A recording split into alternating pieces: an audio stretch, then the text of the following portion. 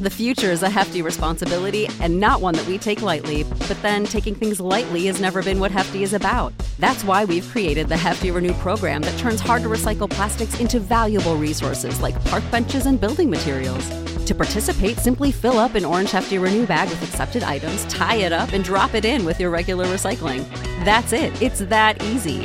It's time to rethink recycling with Renew. Particular valued resources may vary by geography. More info available at heftyrenew.com. Sick of being upsold at gyms? My guy, you're currently a base member? For $90 more, I can upgrade you to our Shred membership. For $130 more, you'll be a Swole member. And for just $300 more, you'll reach Sweat Platinum. At Planet Fitness, you'll get energy without the upsell. Never pushy, always free fitness training and equipment for every workout. It's fitness that fits your budget. Join Planet Fitness for just $1 down and $10 a month. Cancel anytime. Deal ends Friday, May 10th. See Home Club for details. But we got what it takes for the cycle to break. Revolution lives in me. I belong. Hi, you guys. Welcome to the Untamed and Unashamed podcast. This is a place where together we can navigate through life's ups and downs with all of the vulnerability, compassion, and openness that we can muster. Along with the help of guests from all walks of life, we'll discover new truths while doing some unlearning, and we'll gain valuable tools for becoming who we already are, while also uncovering our divine gifts. I'm Jade Bryce, and I'm so thankful that you're here. Unhealed wounds, a thirst for unavailable men, and years of seeking salvation in temporary homes found 21-year-old Kristen Birdwell on the doorstep of a decades-older sugar daddy. She thought her life was finally about to begin, but dating Bradley was not the fairy tale she expected. When Kristen's dangerous binge of sex, substances, and scandal landed her in a detective's office, she didn't suspect that the toughest questions would be the honest ones she had to start asking herself. Her book, Sex, Drugs, and Soul, is the story of her healing quest to discover grace within the shadow side of her psyche and behaviors. Forced to come face to face with her tendencies toward people-pleasing and self-abandonment amidst grief and abuse, she finally realized that she had truly been missing herself. Through memoir, spiritual practices, and sensual touch, she integrated her light and shadow and has blended her learnings, experiences, and certifications into creative modalities that nurture and empower authentic expression. Please help me welcome Kristen Birdwell to Untamed and Unashamed. Hi. I'm so happy to have you here. I was thinking about your story and just how it really flows with the title of the show, Untamed and Unashamed. So, yeah. So grateful to have you as a guest. Yeah, writing that book is my journey to getting untamed and unashamed in so many ways. Yeah, what's interesting is, I titled this podcast that, and then this podcast was a part of the journey of becoming more untamed and unashamed. So it's like, I feel that the titles we choose sometimes become initiations. So true. Yeah. Or stepping into it as part of our journey. Yeah. So we can really, I know there were a couple of titles that I had thought about for this show. And when I thought about it as an initiation, what I wanted to be initiated into, that's when I went with Untamed and Unashamed. So, That's beautiful. So the summary of your book, I read it in the intro of the show, but it leaves for a lot of suspense, which is, the perfect summary because it makes people want to read the book. But I was curious if you could just share some of your story with us here today. Yeah, absolutely. That's one of the reasons why I chose the title is like, I hope it gets curiosity brewing and the book description or summary. But in essence, like grief and abuse have been some of my biggest teachers on my journey and path. Mm-hmm. And I really paint the journey or transformation from seeking outside of myself in so many different ways, like the substances, the men, to really finding not happiness, but like a love and acceptance for myself. Yeah. And to kind of paint that picture, I started with the tumultuous, rocky relationship with the sugar daddy, but then I kind of go back and give you glances into like early loss and how I, experienced suicidal ideation at some point, and like really diving into some of the darkness that I did. When I first encountered grief, I was like, I did not know how to process it. I didn't know how to navigate it. I don't know if we're equipped with that innately. And I kind of wanted to be the strong person too, in so many ways. And isolated myself to heal, or felt a pressure to be at a different phase in the grief than what was authentic for me in that moment. And then to move the story forward, it's like, also when I was 21, I woke up in the middle of the night to my stepfather touching my breast and chest area. Wow. And so it's a very pivotal moment in my journey, because it shut me down in so many ways. It betrayed me and betrayed like my trust with men too. And I like kind of shielded over myself, and I peel back some layers in the book, and go on to navigate like cancer with my dad and his death. And so it's like all of these lost experiences that I'm like, okay, at one point I'm like, what is this going to be teaching me? Or what is it supposed to be teaching me? So I start to make progress, and then I backtrack a little bit, and or self-sabotage, and end up, seeing someone that was married, and going, and, abandoning my creative desires and moving back home to like this small town area, and wanting to be with him, and sacrificing like my longings and desires for that sense of safety, and going all in for that love. And I really, in that relationship, I was brought to an edge because he made the decision to attempt to hire a hitman to kill his wife. And so I was interviewed in this detective process. Yeah, it's insane. Like some of this, when I repeat this, I'm like, this actually happened. And it took me going to like these extremes to get clear and like actually check in with myself and start asking myself questions and getting real with my answers, and catapulting me on this like spiritual journey to find my truth and my meaning through all of it. Yeah. And so that paints it a little bit, I think. Yeah. So I want to touch on the grief and the suicide idealization. I always get twisted up in that word, idealization. Yeah, whatever. So do I. So I'd love to, you mentioned that really, times are changing a little bit where we're teaching our children the tools, but for the most part, none of us at our age had the tools to deal with grief.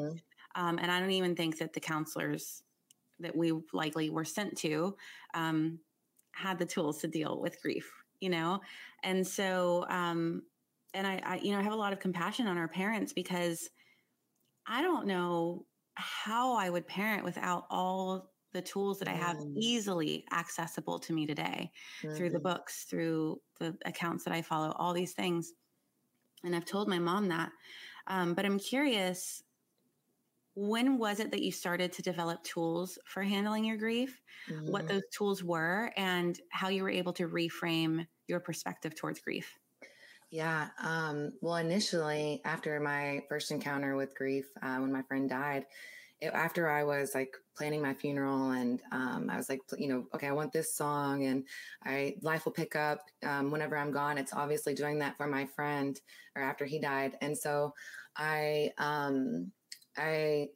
took a moment. I was like, after a moment, I went through my mom's medicine cabinet, and it was like, thankfully at the time, I think all she had was hormone pills.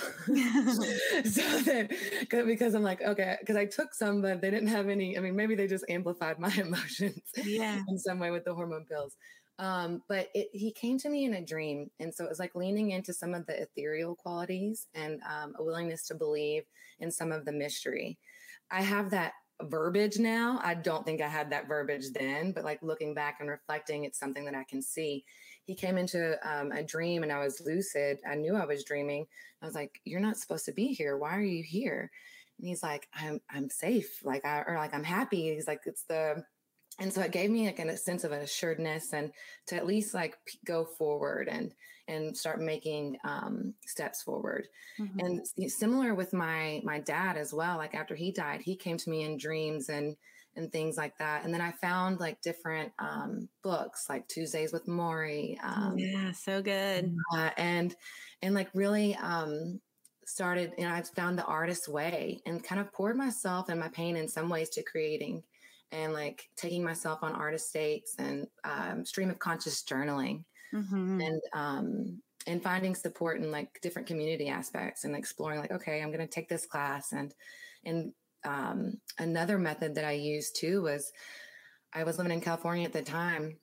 And when I could peel myself out of my apartment, I would walk to the beach and I would go on these like therapeutic walks and be in nature. And I'd come back and I'd just like pour my heart out to the page. Like I was writing to my dad, like I wrote in these letters.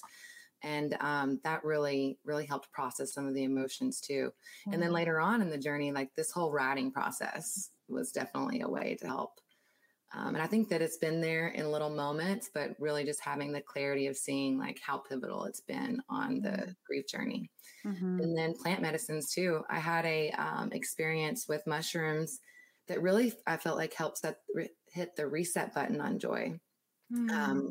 Like I had this they are a reset button on joy for sure. Every time I see them, the first hour is literally hell for me. Usually it's whatever my hell is, I'm there. But on the other side of that is so much bliss, like orgasmic bliss.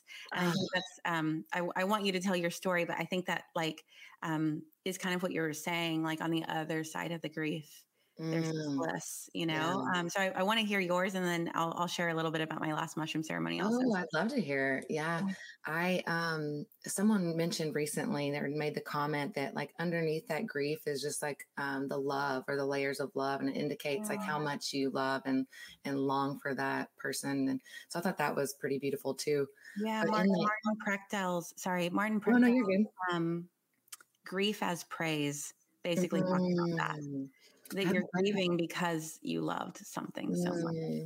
It's really beautiful. But yeah, okay, go ahead. Oh yeah, no.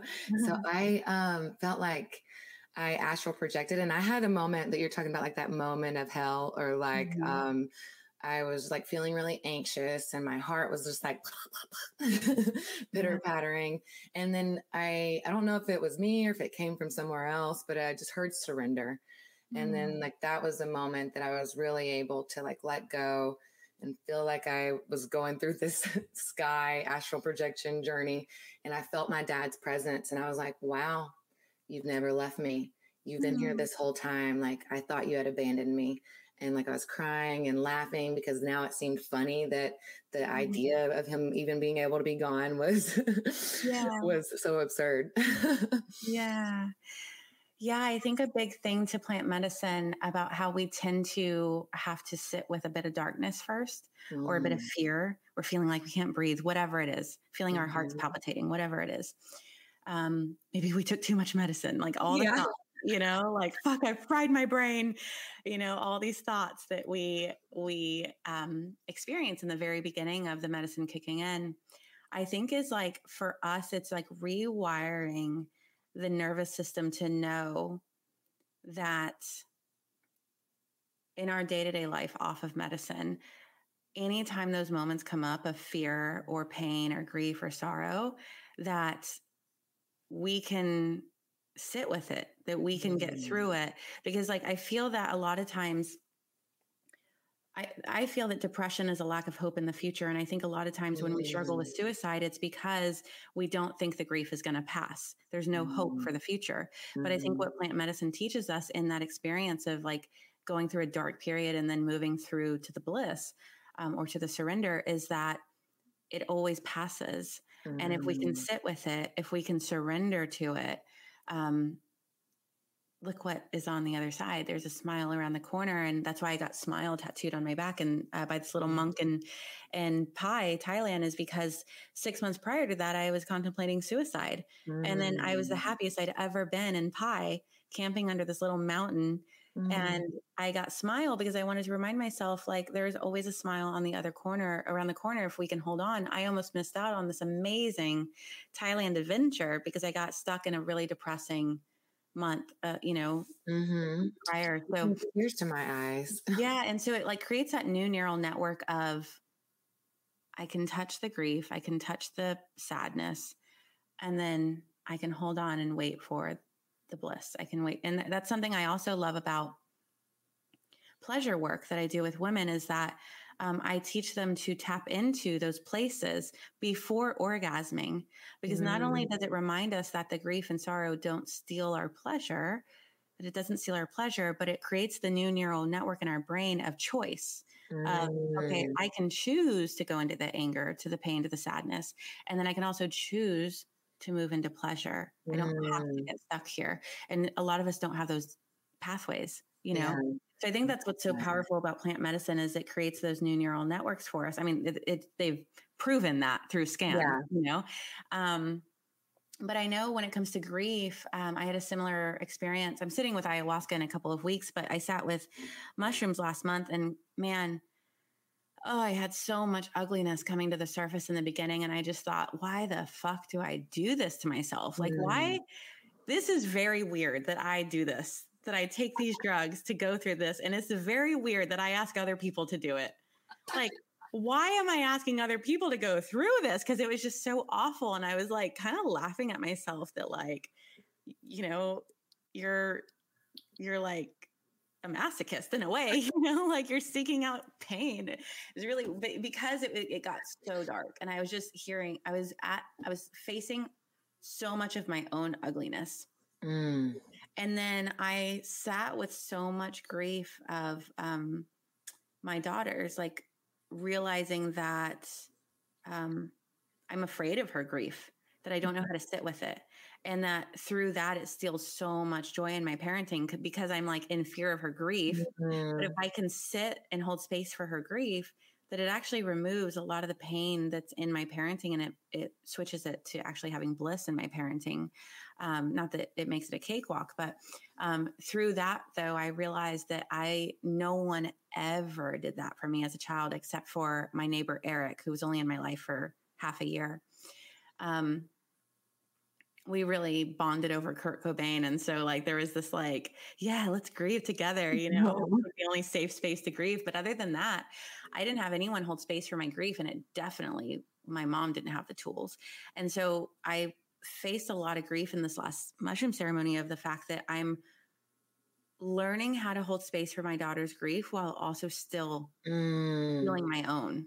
And like reparenting myself while I'm parenting her. And there's just so much grief to that. It felt like not fair to me or to her. And then I looked to my right and me and my sister's group, there's 5 of us, and it's just the most amazing women. We do mushrooms every season and work with that season.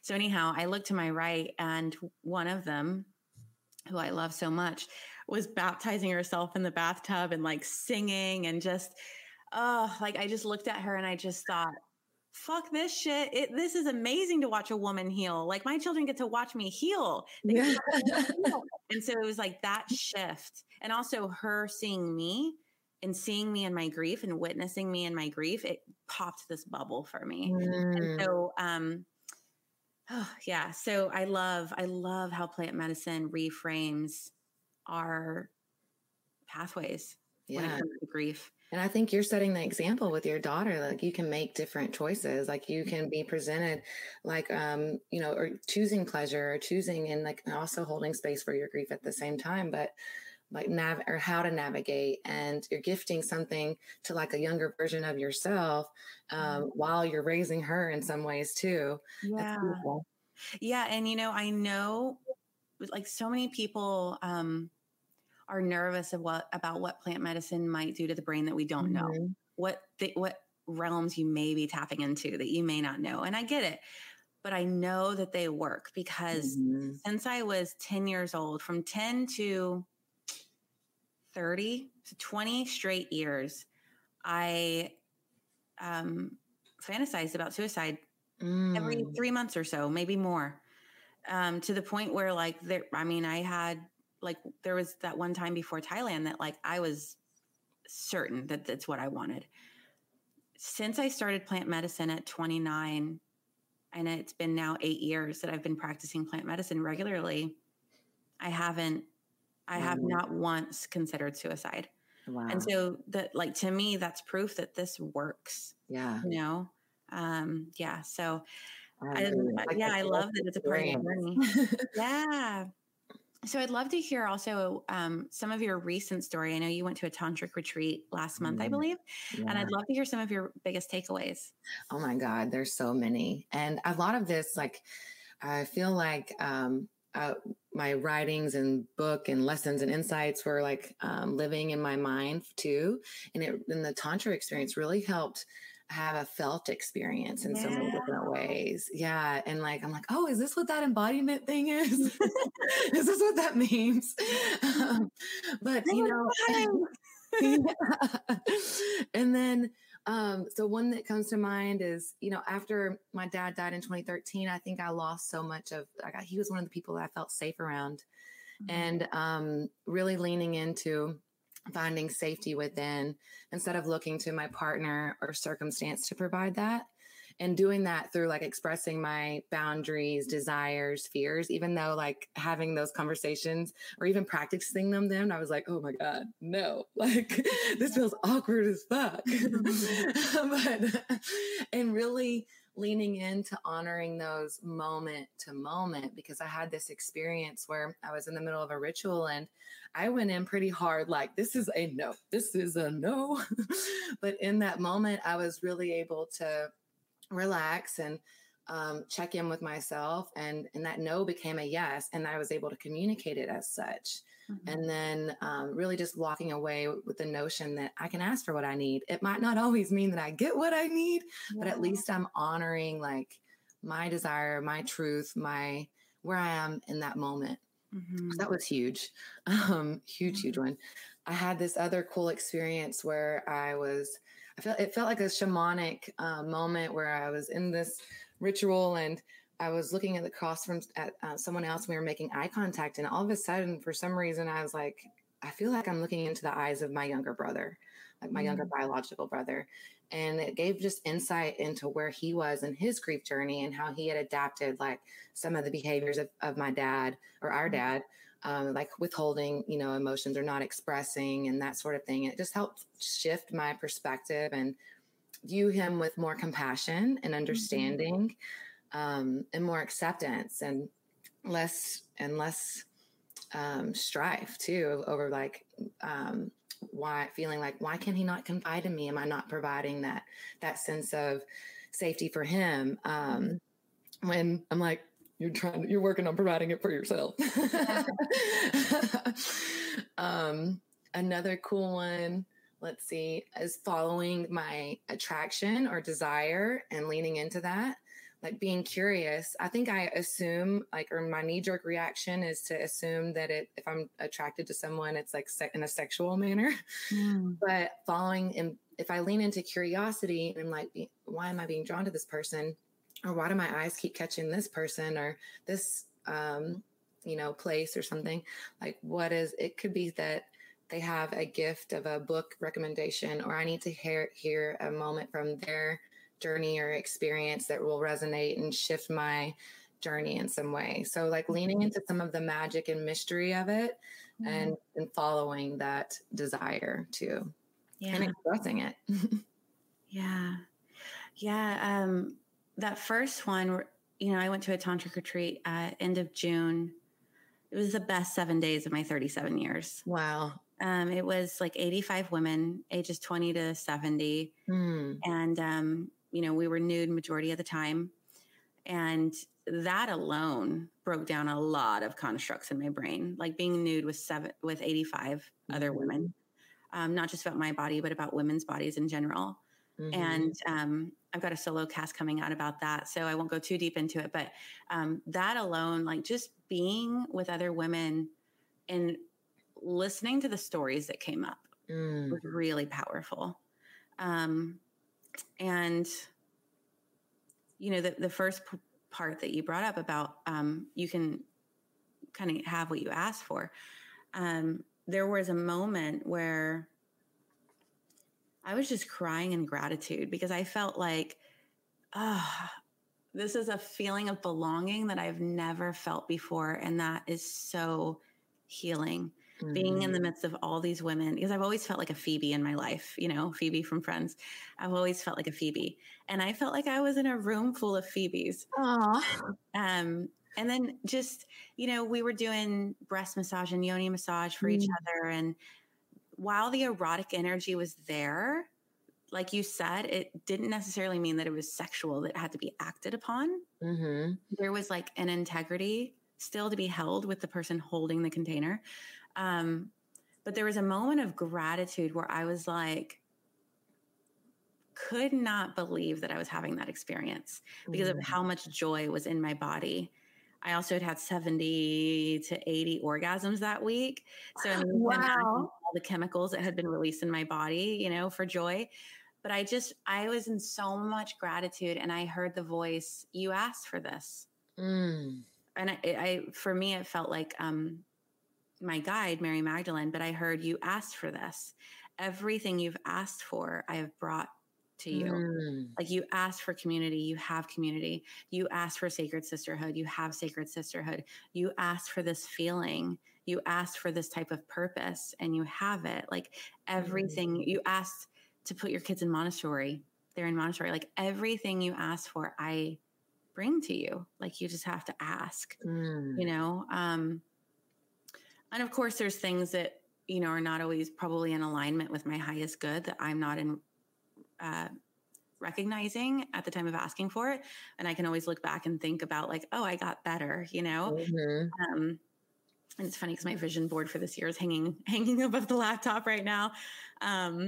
But yeah, so I just, you think, and you also talked about how like the thought of it being awkward, like going into that retreat and knowing that I was going to be nude with 70 women and that there was going to be certain massages or dances or, I gave, I think 3 strip teases to the full room, to some silly songs. And, I knew it going in, and I didn't have this thought that it would be awkward, but I had this thought of like, I cannot believe I'm doing this. Like, I can't, like, what's going to happen? Am I going to go into a shell of myself, and just, it all felt so natural. And so, I wanted to say that because I wanted to encourage anyone listening that might have the inclination to try something like that out.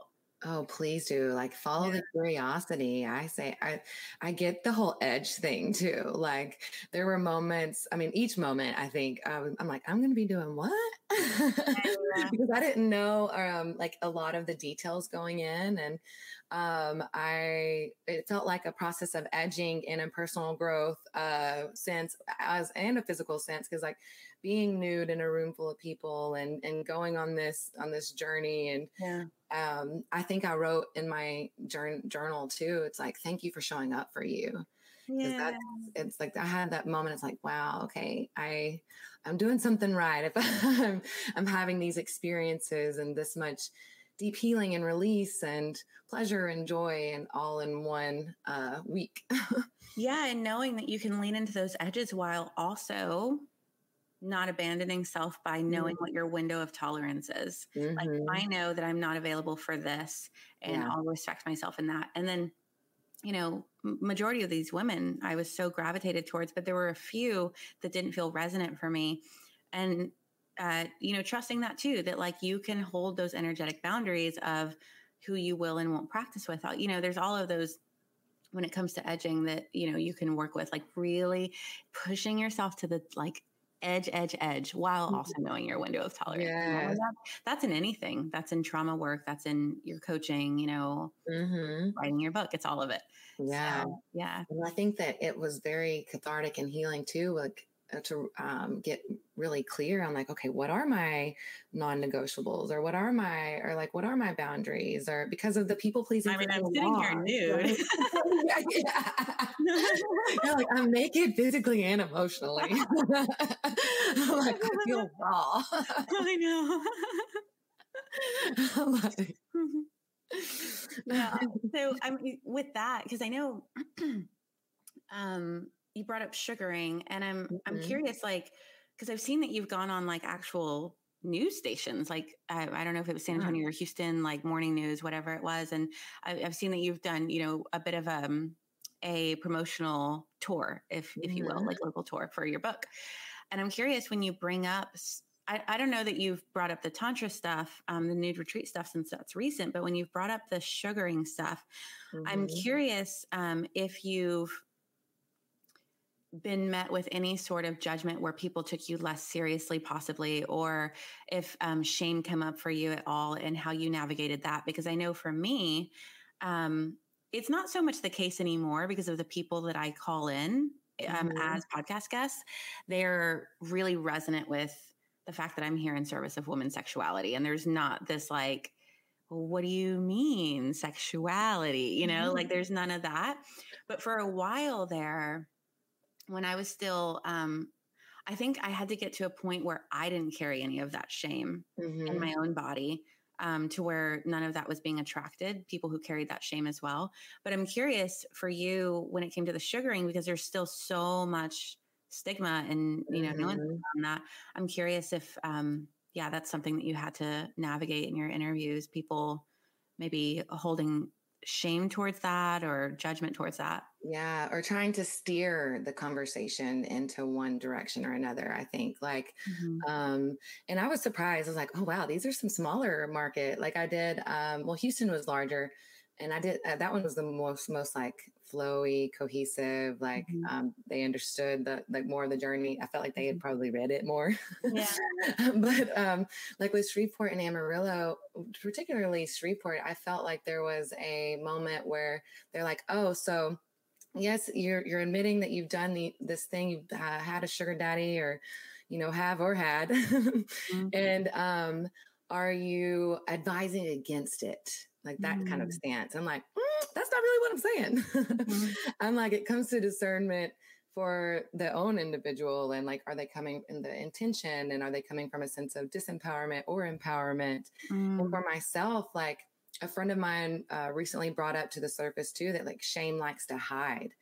And so for me, it was a lot of navigating because of that religious upbringing too.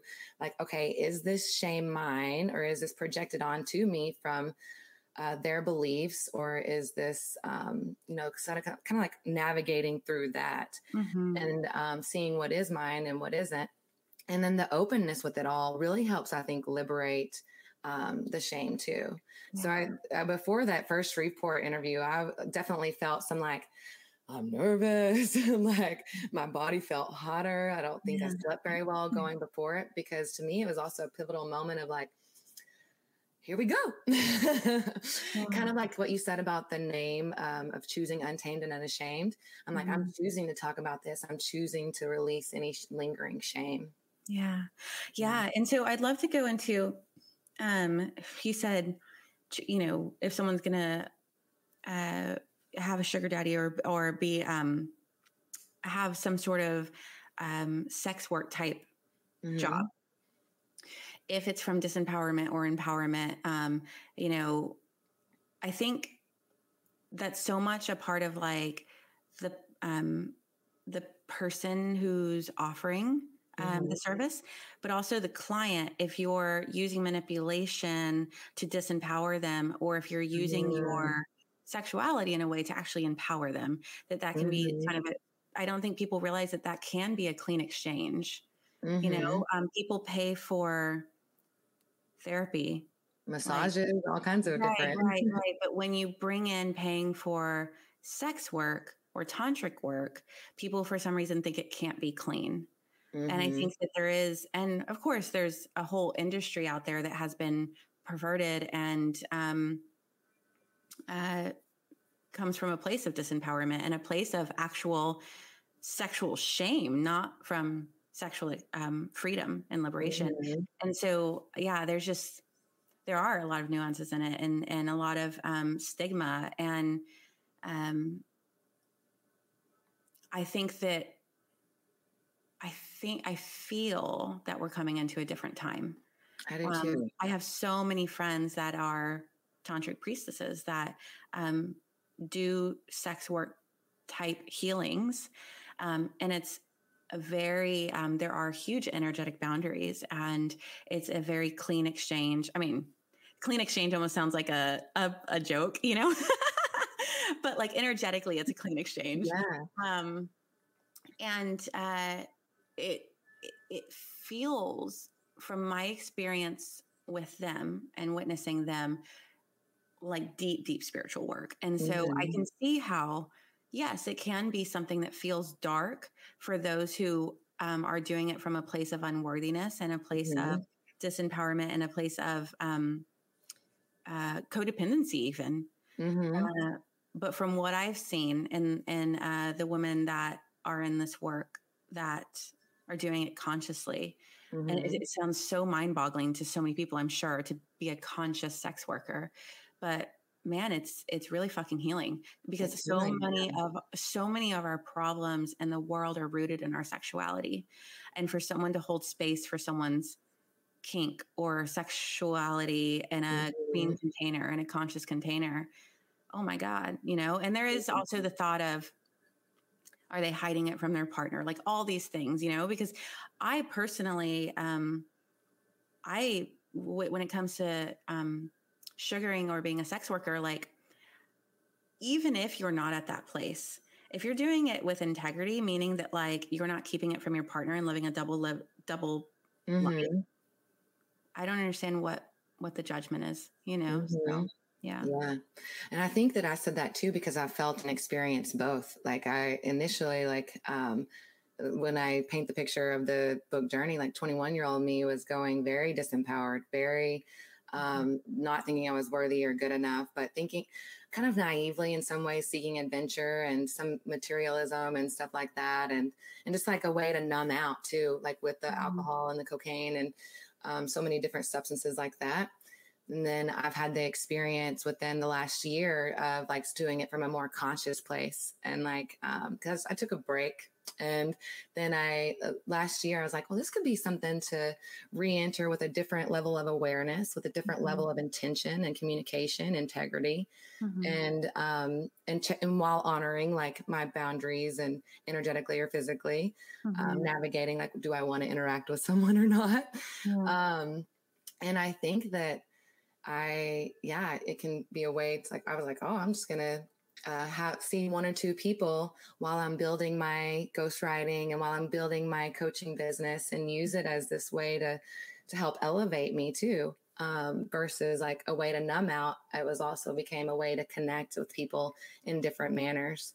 So, yeah. And, you know, I think about too, like someone listening to this, or just thinking about someone in that type of work, that just their initial reaction is it's just not right. It's just not right. You know, it makes me like, because that was me in my early 20s. That was me in my mid 20s, even as a Playboy model who was frequenting the mansion and shooting full on nudes. I still, when it came to actual sex work, was like, oh, that's just not right. Like it's, to me, it just, I could not fathom that it wasn't coming from a place of trauma, you know? But that sentence that people often probably think, it's just not right. Like if we can just take a moment and say, who said so? Like, where does that story come from? Like, and also, why are we so quick to think that we know what's right for someone else? Exactly. That's like the most egotistical, I just recorded with Kelly Brogan about this, when we think that we should be able to choose for everyone else what's right and wrong, or even be able to label what's right and wrong for anyone other than ourselves. And it like, there's that thin line, even with our kids, with letting them choose their own path, you know, like, but if you like, I just want to offer for anyone listening, when it comes to anything, not just this, anything, if you have that thought of like, it's just not right. It's just not, like I remember when I had an OnlyFans, I was in a car with some girls, and they for another job, and someone said like, it's just not wholesome. And I thought, but like, says who? What's wholesome to you? Why do you get to dictate or decide what's wholesome for someone else? Like what, like also wholesome, the word wholesome. You know, or what? It was like, it's, you know, where did that story come from? Yeah. Like, why do you believe that you have to be wholesome? Like where did that, why are you conditioned to believe that you have to behave? Yeah. Yeah. It's so just, it's really, really fucking powerful to just start to question where our thoughts came from, because they're really often, so many times we think like that we're thinking for ourselves, and that's why we're not doing that. But a lot of times those thoughts are not ours, because if we're labeling something as wholesome and not wholesome, or wrong or not wrong and right, it's likely not actually our thoughts. And that's, it's one thing to like stand in your sovereignty and know what feels good for you, but labeling something right or wrong is really dogmatic, and it's, it can wreak havoc in the world, and so, and you're attaching some narrative to it, and it's like, where did the narrative derive from that you're attaching to? And something I love about Tantra is that nothing is right or wrong. Everything just is, and everything has consciousness. God is consciousness. Everything is holy. Everything is holy. And that's like, to me, that I almost like consider Tantra my religion, because it's like everything, it just resonates so deeply. And, but then at the same time, I can see how, when the fundamentalist or the dogmatic religious person shows up, if they're making my experience bad, I tend to then do to them what they're doing to me, of like, oh, you're wrong for making me wrong. Like, once they show up in that way, I actually end up sometimes matching that. And so that's my big work right now, is staying in that neutrality. And like coming to the place like, okay, can I send that person compassion, or can I approach it with compassion within myself too? Or is it illuminating something that I need to work on? And it's really, really hard work when you have religious wounding, because you grew up being told, like the story of original sin, that you were right or wrong. You were missing the mark, all these things. And so, it's big, big work. And it's not something that, I've been working on this. This came into my awareness in January, that it's a behavior of mine, and that it's a wound of mine. And we're now in August. And I'm just like scratching the surface. Peeling back layers. Yeah. So, all right. So your story, doula. Yeah. I like to call myself that. Yeah. I love that. So tell me what happens when people work with you. I've literally just written only the dedication and like the intro / forward to my book. And even in reading it, I'm like, like this is a rough draft. Just keep moving forward. And something I'm doing is chanting with the sunrise, and then writing before I do anything else, getting on my phone, anything else, writing from that illumination. And I'm just crying the whole time I'm writing, not because I'm sad, but because, like, I don't know why, I just can't stop crying when I write. I think because it means so much. Yeah. But I haven't quite figured out. I think that, like yours, my story is extremely entertaining. It's like a fucking movie. Like, like the way I kept saying wow to yours, like I say that in my own head about mine. Like, did that really fucking happen? Did I hitchhike with a guy that forced me to buy Teletubbies? Like there's just so many weird things, And I really want to write the book, because I think it can be an inspiration for healing in a very entertaining way that is at times hilarious and at times gut-wrenching. But I haven't figured out how to write it in a way that flows. I haven't figured out how to write it in a way that doesn't at times sound like a sob story. I'm figuring all these things out. So I'm really, first, I just want to hear what it's like, what happens when people work with you. And then maybe you can go into how we can piece our story together. Because right now, I could write 100 blogs because they're separate and they're just one page. But to turn it into a book, that I think is really hard. For sure. And especially, I'll definitely dive into that too. So when I work with someone, I either ghostwrite and so it's always like this creative collaboration. I call myself story doula because it's like, I'm helping them birth their story into the world or live a different one, that kind of thing. And so the ghostwriting process, we outline together, and we get clear on like the stories that they want to tell. I interview them to fill in the outline. and then, what their objective is for the book, all that kind of stuff, or their key message.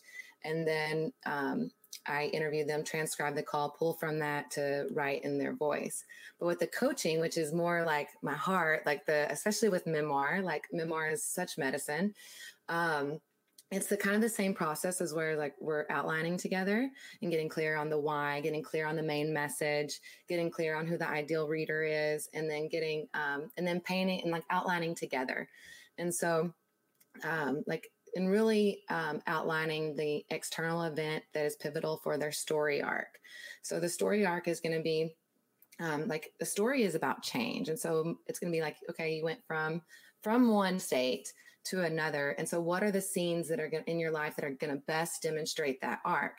And so where can you think of a moment where your climatic moment, or your all is lost moment, all is lost, or the climatic where you made a different choice, where you forged a new path.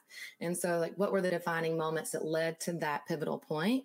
Mm-hmm. And so those are each of those moments, you could collect those and be your scenes, if that makes sense. So to give you an example of one of mine, it's after the incident with my stepdad, my inner shift in emotion was that I felt betrayed. I created this wall. I acted from a place of a conscious parasite in some ways, where I was if men are going to use me or see me as this way, then I'm going to use me before they can.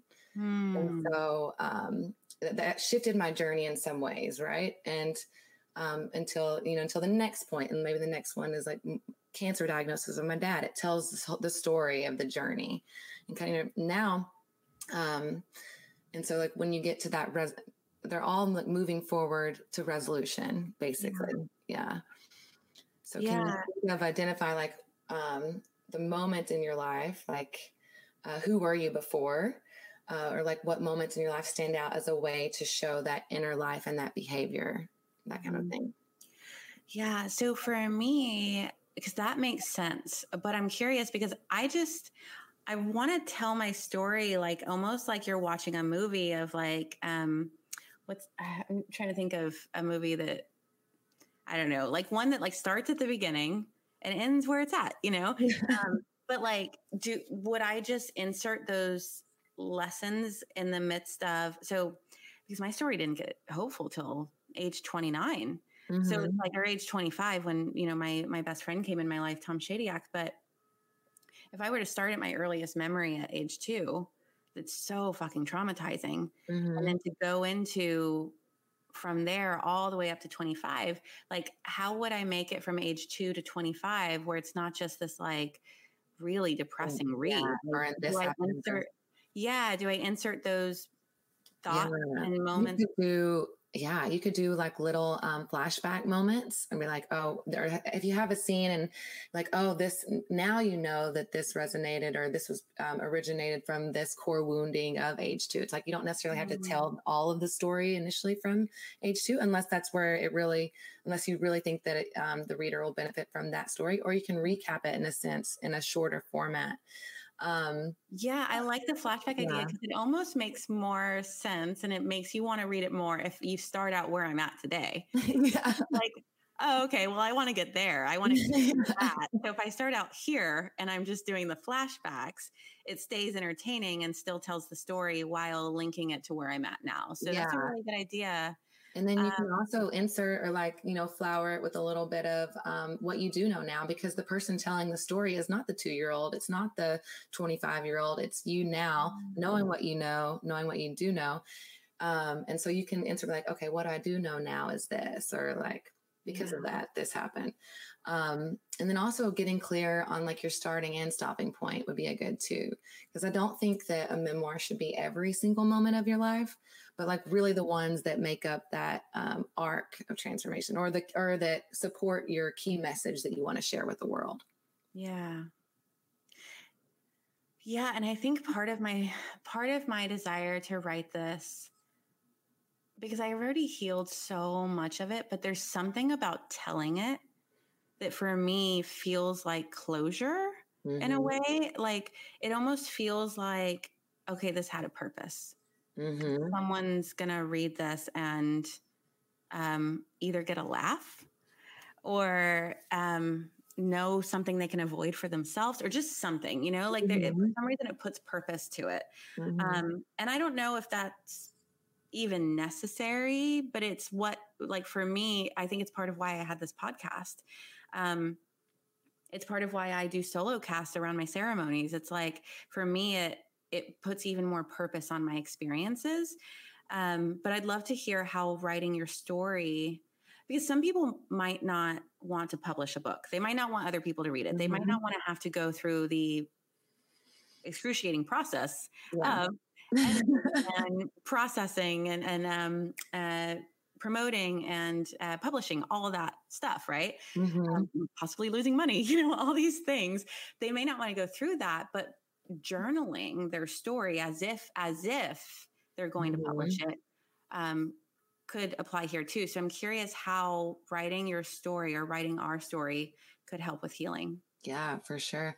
I think that it definitely will help cultivate, or it definitely does help cultivate for me, like a deeper sense of intimacy with self.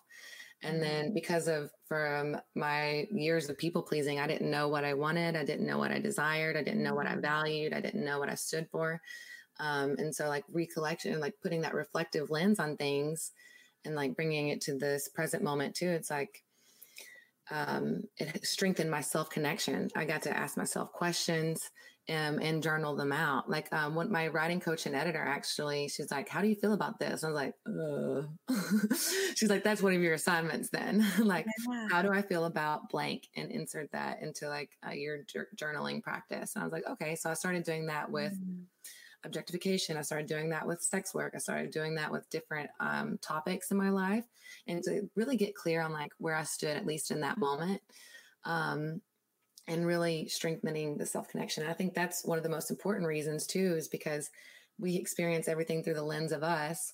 And so if we have that strong foundation, I think everything else is only going to benefit. And it's definitely a way too of transcending pain through creativity. Supporting your mission or purpose. It gave my grief meaning, and it also leaves a legacy behind. And it brought when I think of the fact that my dad didn't do it, or he didn't have the tools or capability, it's like, in a way, me writing about and sharing my journey with him memorializes him in some way.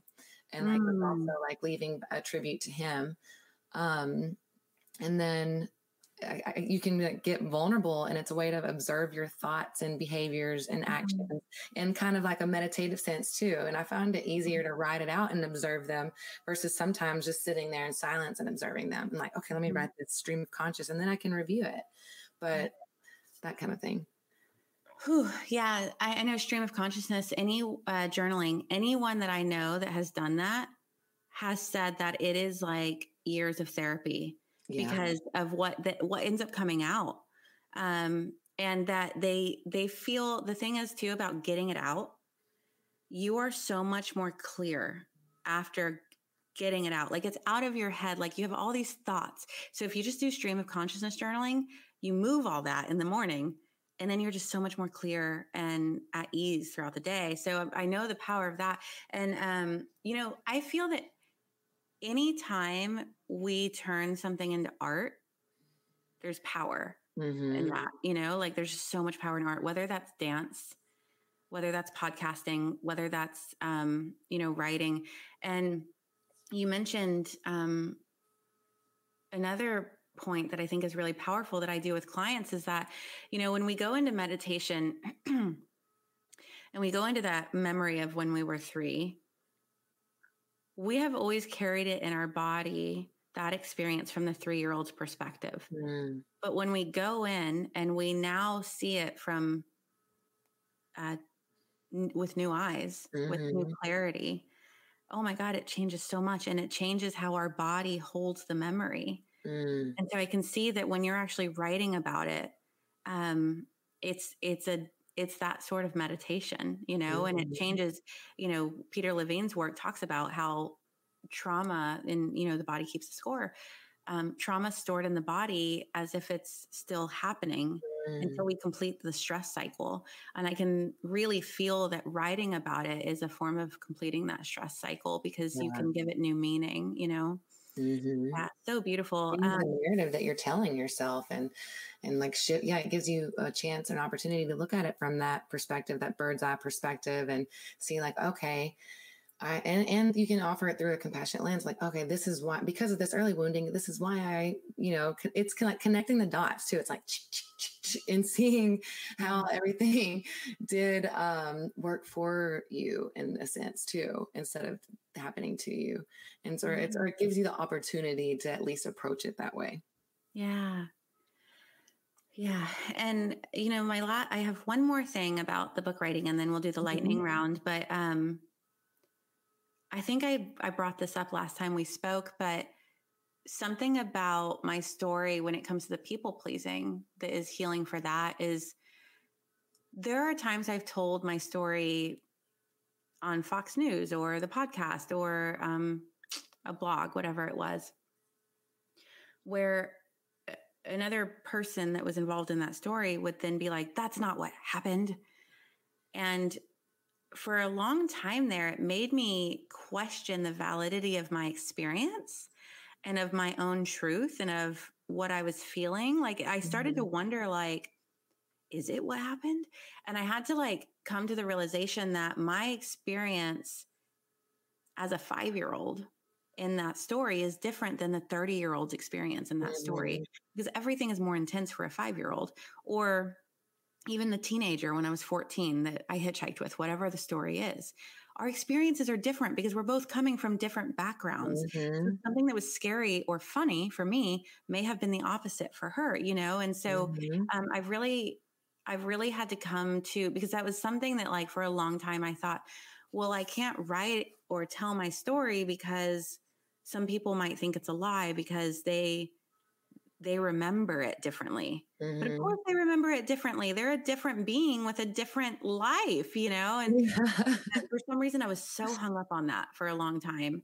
And I think that was definitely the people pleaser and the self-abandonment that I carried. But now I've just come to realize that this was my experience. This was my interpretation of what happened.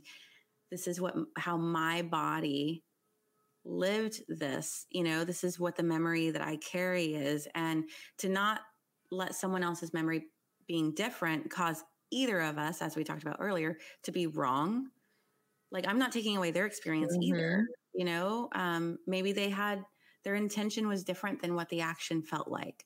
And that's okay, but it doesn't change the action that I experienced, So you take away with it. Yeah. Big journey there too, as well. Yeah. I definitely faced that, especially when my mom first read my book. She was like, this did not happen that way. I'm like, yeah, but coming from my perspective, from my lens, from my belief window, that's what it looked like to me, or that was the truth of my situation. That was the truth of my narrative. And so that's what I think we have to circle back to is what is true for me, or what was true for me in that moment. And I'm not saying that it's always the most easy thing, especially whenever your stories do involve other people. I think one of those things that I got hung up on was okay, how is someone going to react to this story? I didn't want to harm someone by the telling of my story either. And but I think so.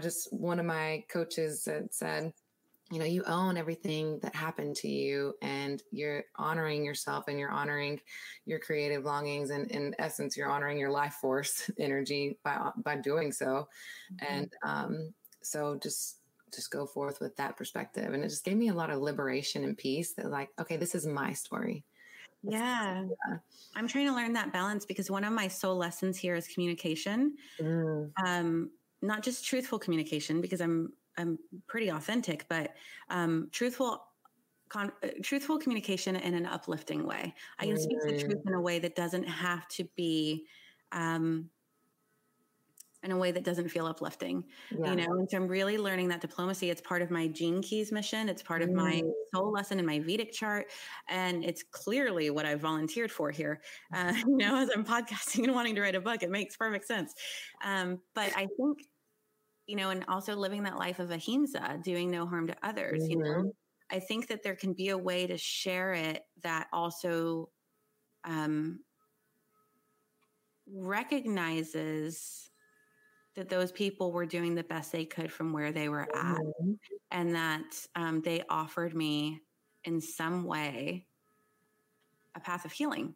Yeah. And you can even offer that in the book by saying that now you see how that they were doing the best that they could, and they offered you a path to healing. And you can, I think that you can tell it in a compassionate way, or you can be considerate. Like with the sugar daddy guy that was in my life for so long, I sent him a copy of the book. I was like, hey, I changed your name and the identifying details. I would want someone to let me know if I have a book about me. Here it is. Sounds a lot like me in this New York Times bestseller. And I was like, let me know if you have anything that, you know, is identifying or something that you really feel that I would benefit from changing. And if it's just like something like that, I have no qualms in doing that. And he brought something to my attention, like the name of a house. And he's like, that's a little too close for comfort for me. I was like, oh, I had forgotten about that. That wasn't even like intentional. It was just like me recounting the story. So I'm glad I did that to help tell it in that sense too. Yeah. Really beautiful. I know. And I'm also reminded, I think I may have told you this before, but like I had told someone earlier in the year about like something, like they mentioned something, and I was like, are you kidding me? Do you not remember this happening at this age, you saying this after this, and, you know, like, you know, telling the story? And they were like, that did not happen. And this is as clear as day. Like this memory is certain for me. There is no doubt. I remember what I was wearing. I remember what the room smelled like. There's no fucking way this didn't happen. But this person who had it happen, like who made it happen for me, was saying that it didn't happen. And that one, I had to really come to a place of accepting that not receiving an apology from someone who they cannot accept what they've done. They've gotten to a place where they had to black it out to survive. Otherwise they'd live in guilt. Wow. That, or it might be the medication. I don't know. There's like something there that maybe it was because they were in, you know, people black out when they rage, you know, who knows what it was, but the fact that they don't even have the memory, I don't think that person's lying. I don't think that I don't think that when they say that didn't happen, that they're lying. I think that for them, wow, that's how they survived and don't carry that extreme guilt. Because if what they did to me, if I did that to someone, that would be like, I mean, it'd be a really hard thing for me to carry. And so just in the way that we sometimes black out trauma, even though they were the perpetrator of the trauma, they may be blacking out things in the same way. And so that's just another perspective of, you know, when someone has a different story than you, knowing that like, that may be how they survived it, because it was such an ugly part of them that they have denied because they're not proud of it. You know, that's a powerful fucking awareness. Yeah. And look at it through that lens. Yeah. Yeah. And it shifts you to a place of compassion, because before thinking like that person never fucking apologized, you know, like shifting to a place of like, if they apologize, they'd have to face themselves in what they did. And like, while yes, you at times hold yourself to that level of responsibility, for all I know, there's stuff I don't remember that I did. For all I know, you know, like there's one memory where I bullied a girl when I was 10 years old on a playground, and I still fucking think about it. And I, oh my God, I have a moment like that. So like, there's a part of me that's like, I could barely live with that memory, and I wish I knew that girl's name so I could apologize to her. You know, like there's all these thoughts, but I don't know. Yeah, it's just a funny thought. Yeah, I tell my kids that all the time. Like, look, I'm 37, and I still think about when I was 10 and I bullied that girl. Like, don't you fucking bully people, because you'll carry it with you. Like, be the kind kid. But all right. So there's a few short questions I like to ask everyone who comes on the show. The first one is, if you could hug your younger self right now, what would you say? Right now, you're safe and you're loved. Yeah. Beautiful. If you could have the whole world read one book, which would it be? I was thinking about this, and I'm like, Courage by Osho. Okay. Yeah. Yeah. I was skimming it earlier today, and it was resonating. And I think that memoir writing is very courageous. And so, courage. I love Osho. Mm-hmm. If you could whisper one phrase to everyone on the planet, what would it be?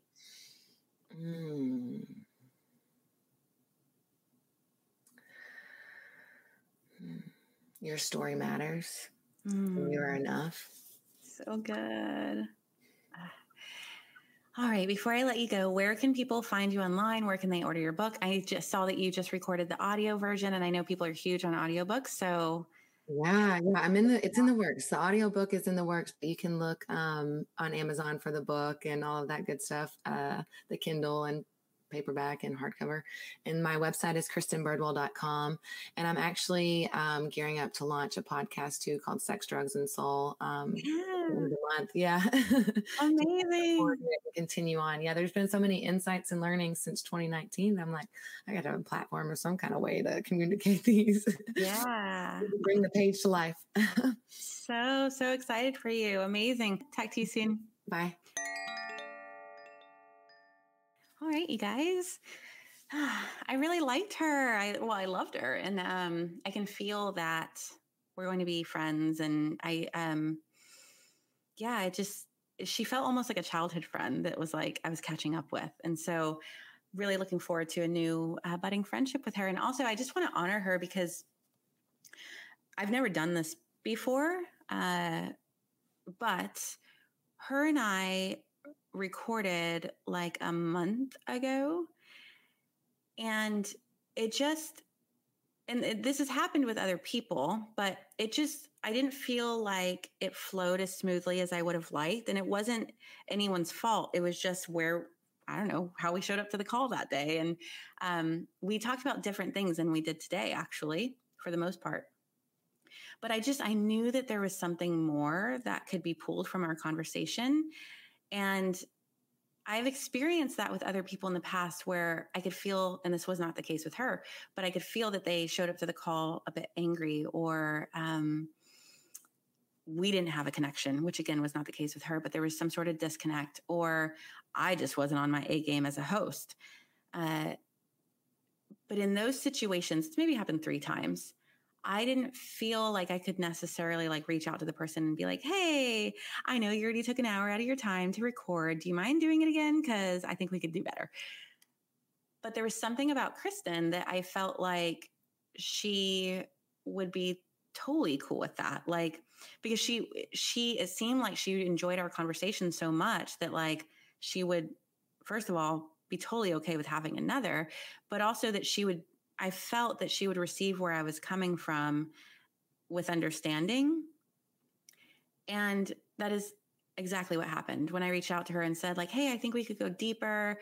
I didn't feel like I did a great job as a host last time. Do you mind if we drop in again? And she was like, oh my gosh, I see this actually as a wonderful opportunity. Like she was so positive and full of gratitude around it. And so I just want to honor her in that, because there wasn't, in those other situations, I wouldn't have been able to do that. And I love that she carries that type of safety in her energy that I felt like I could ask that. And so, and I also trusted that if it wouldn't work for her, that she'd tell me no. Like, yeah. So I just want to honor her in that I felt safe to have that type of conversation with her and make that request. And it worked out because I loved our conversation today. And, we got to drop in even more. And like I said, I feel like it's the budding of a new friendship. So, all right. If you want to support this show, you can leave a review, which would mean the world. I love reading your reviews. It also makes it easier for me to book guests the more reviews I have. You could also share this episode with a friend, or you could subscribe. If you're not a subscriber, hit subscribe so that you get future downloads. You could also support our affiliates, those who support our show. The first one I love so much is Gene Keys. Gene Keys has helped me understand myself in deeper ways. It's GENE Keys.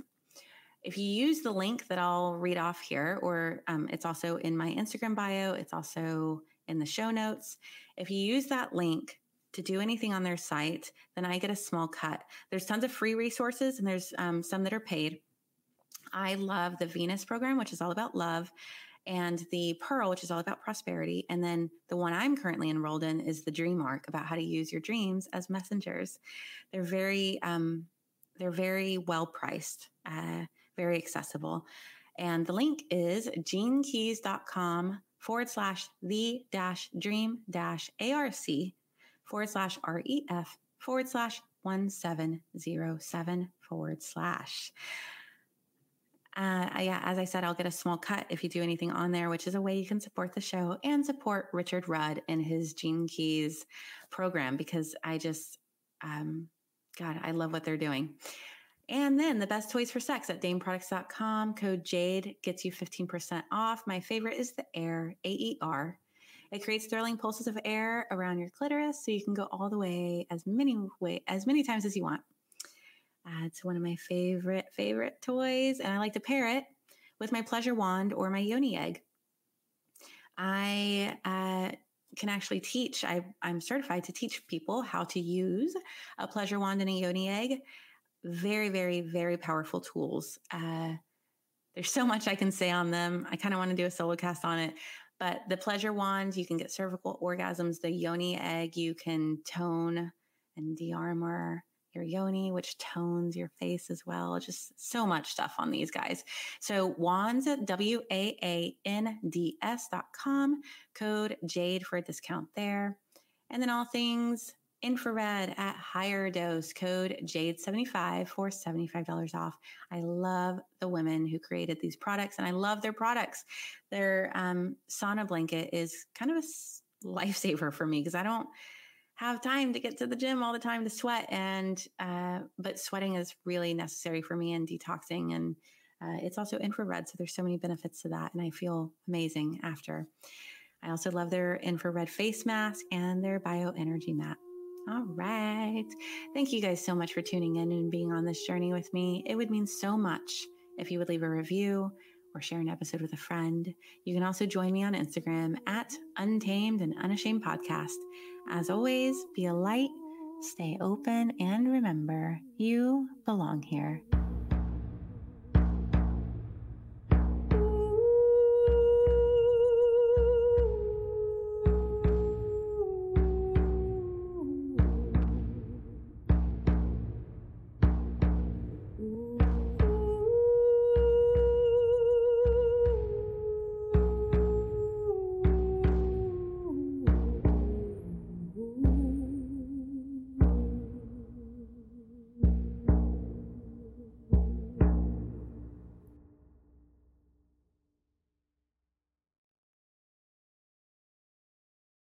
Save big money on everything for your next project at Menards. Spring is here, making it the perfect time for outdoor projects. Suncast storage sheds are an excellent solution for protecting outdoor lawn and gardening tools. They're easy to assemble, and the all-weather construction provides water resistance and UV protection. Save big on Suncast storage sheds. View our selection of Suncast products today in store and on Menards.com. Save